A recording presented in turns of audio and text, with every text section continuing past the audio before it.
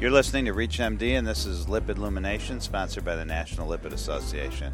I'm your host, Dr. Alan Brown, and with me today is Dr. Julie St. Pierre, who is Professor of Pediatrics at Sherbrooke University in Canada, a Fellow and Chairman of the Healthy Living Communication Committee at the American Heart Association, as well as a Fellow and member of the Cardiovascular Disease of the Young and Obesity Committees.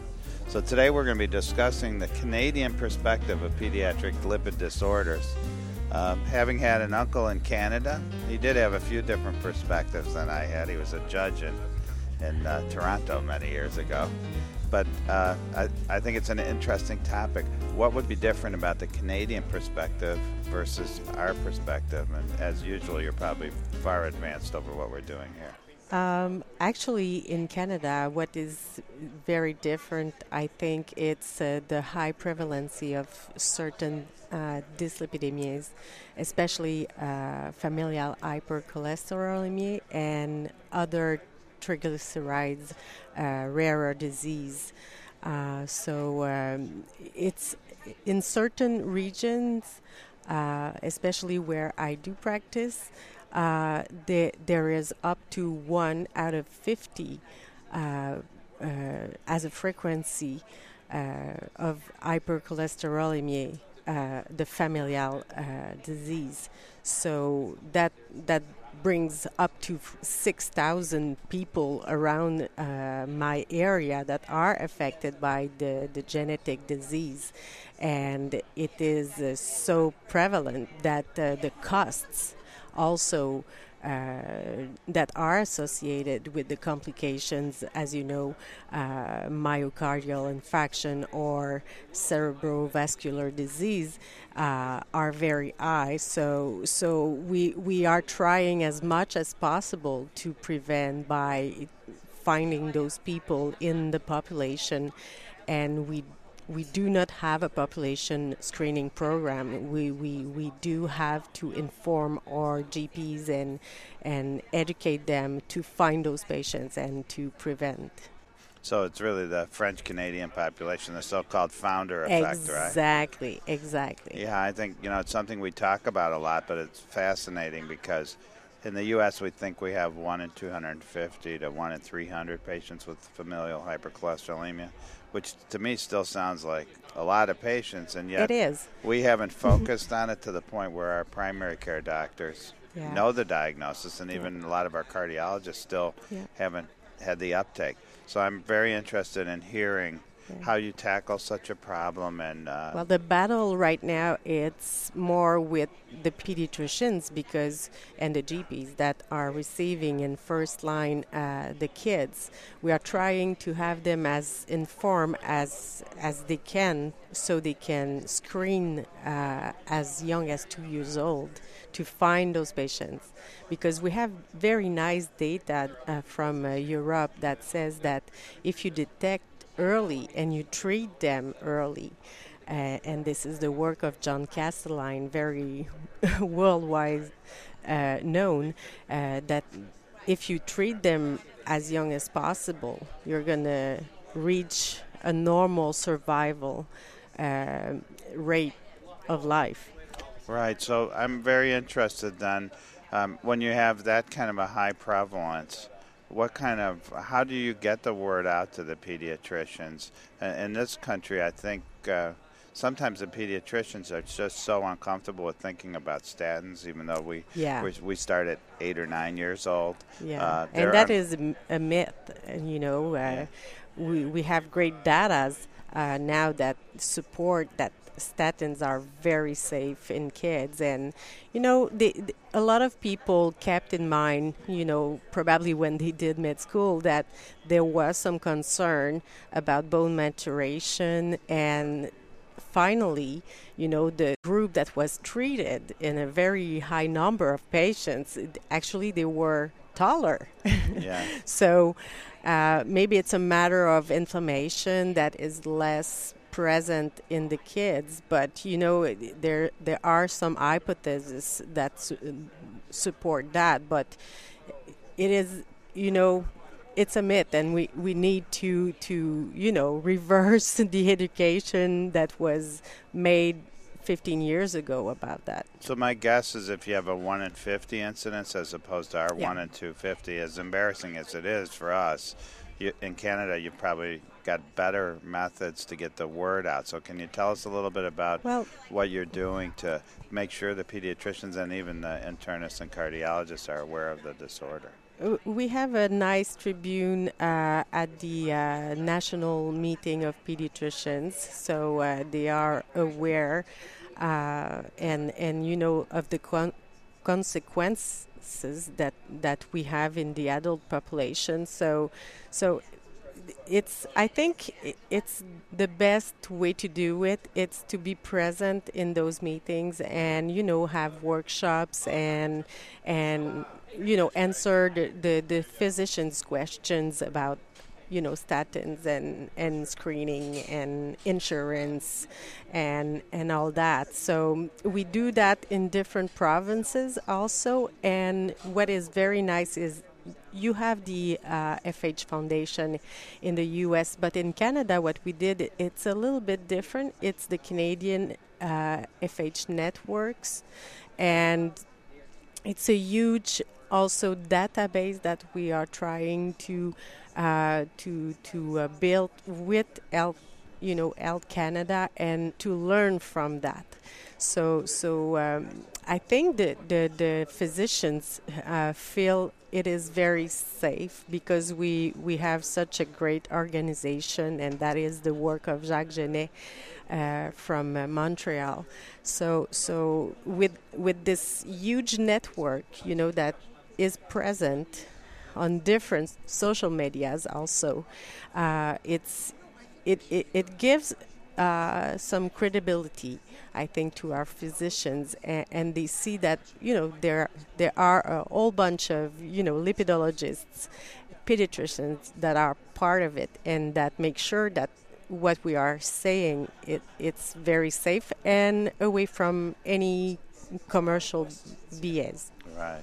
Yeah. So let me ask you then: has there been any thought, considering the high prevalence, to screen children in school, for example? We would love to do that because I think, as you may be aware of, it's difficult just with a cutoff of LDL to find everyone. Sometime recently at the ACC, we saw that we are missing people that are at very high risk and that they have mutation in their DNA. So we would love to do it, but right now we do not have enough data to support universal screening. So we did cascade screening instead. But the families are very well educated in the lipid clinics. So they are very good screener in their families. So they have the responsibility to bring the information in their family and to ask them to come to the clinic. So it's free. They can have a blood shot and have a fasting lipid profile that is seen by a lipidologist. Let me ask you, since you get on the topic of genetic mutations, we struggle here in the States with insurance coverage for genetic testing. Dr. Castelline doesn't have that problem. How about in Canada, if you decide that you should be doing genetic testing on a patient, is it paid for, number one? And number two, how often are you ordering actually genetic testing? We have a free healthcare system, so the genetic testing is free. It's paid by Canada and every provinces. So the mutations, as a matter of insurers. Sometimes what I've seen is that they rise up the price of the insurance, but every time, and my colleagues are doing the same thing. We are calling back, writing to them, and showing that the patient is compliant to the medication, has a healthy living, and that is risk It's the being same being very well managed is the same as the other population. population. Yeah, that's such an important point for the listeners is that, if you inherit FH, the risk is from not treating 22 times the risk. But if you treat the patient, your numbers are well controlled, especially if you catch them in childhood, right? And the problem is that our physicians, sometimes it's a lack of medical education. They don't know that in Canada we have up to 60% of our patients that do not reach the goals. So I think in the U.S. it's about the same thing. So we really need to reach those goals, especially for the patients that you may have an insurance rising price. Yeah, so I mean, this is one of those things where these are the hardest patients to treat. You're starting out with LDLs 190, 200, 230, and sometimes maximum statin plus ezetimibe. You still don't get there. Now, we're adding PCSK9s and going through a little. In this country, it's a little bit of an adventure to try and get those approved, even for the FH patients. It's the same thing. I mean, it's always a matter of how much time you will spend on the phone, because with my experience so far with PCSK9 inhibitors, I have a whole bunch of patients that are using this medication because I see also adults. So those patients, they are reimbursed if you spend some time over the phone to explain the importance of reaching the goals for those patients. If you're just tuning in, you're listening to ReachMD. I'm Dr. Alan Brown, and I'm speaking with Dr. Julie St. Pierre, who's a professor of pediatrics at Sherbrooke University in Canada, and have a special interest in lipid disorders, particularly familial hypercholesterolemia. So let's talk a little bit about if you had your druthers. I see that you're working with the Heart Association and other organizations. We kind of brought up the statin safety issue, and you pointed out that there's been several studies at over 8 years old that showed that the kids do well. In your wildest dreams, with such a high population of FH, what would be your approach to the pediatric population? But you pointed out the same issue that we have, that trying to teach doctors how do you reach them all, and sometimes the patients drive the screening because they come to you and they're worried about their family. Exactly. Should we be going through healthcare professionals, or should we be on a public campaign?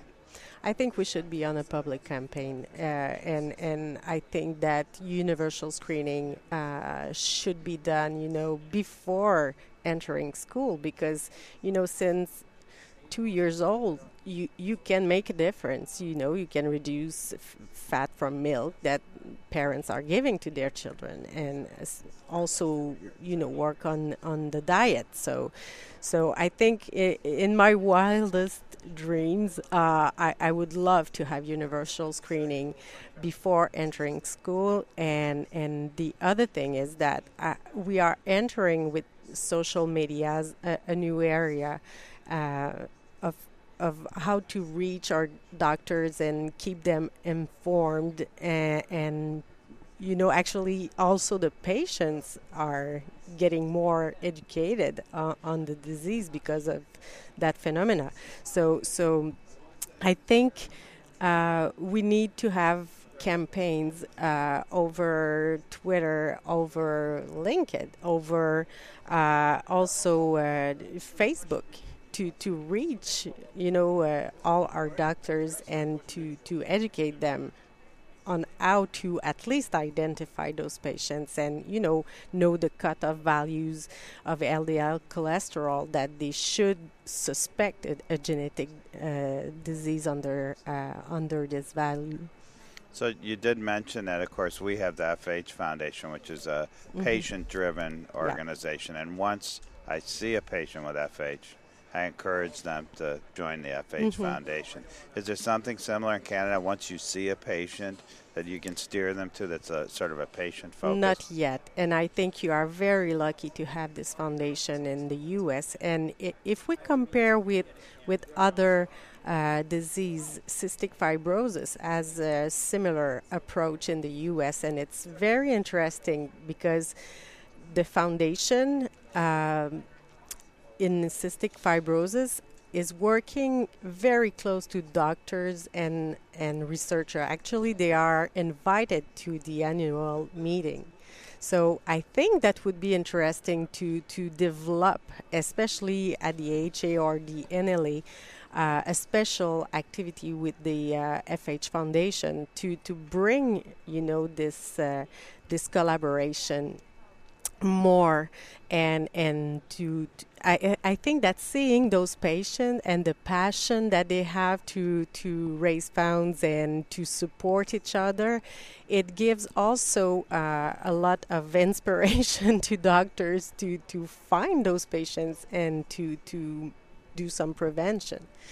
Yeah, I think that's a great idea. I can tell you the NLA would probably be very interested, and I have no doubts the FH Foundation would be thrilled to expand the Canadian population. We could certainly reach a lot more patients in need. So that would that's be something great. that I would challenge you through your Actually, the association. president, she came 2 years ago in Canada, just before we published our Canadian guidelines.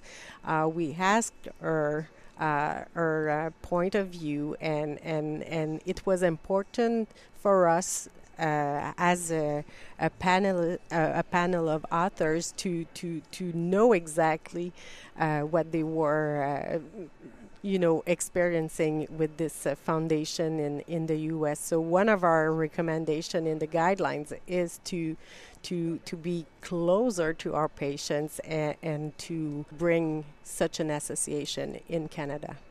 Well, thank you so much. I wish we had more time, but I really appreciate your insights. It was my great pleasure. And I think, I appreciate your involvement in the NLA. I think we can learn a lot from you because we have the same issues. We don't quite have the same incidence here, but it's still an unbelievably high incidence. And despite being the most common inherited metabolic disorder, it's one of the least diagnosed. Yeah. And that's the source of frustration even on this side of the border. I'm Dr. Alan Brown. You've been listening to Lipid Illumination, sponsored by the National Lipid Association on ReachMD. Please visit reachmd.com/lipids, where you can listen to this podcast as well as many others in this series. And please make sure to leave your comments when you do so and share those comments with others. We certainly welcome your feedback. Thanks again for listening, and I'm your host, Dr. Alan Brown.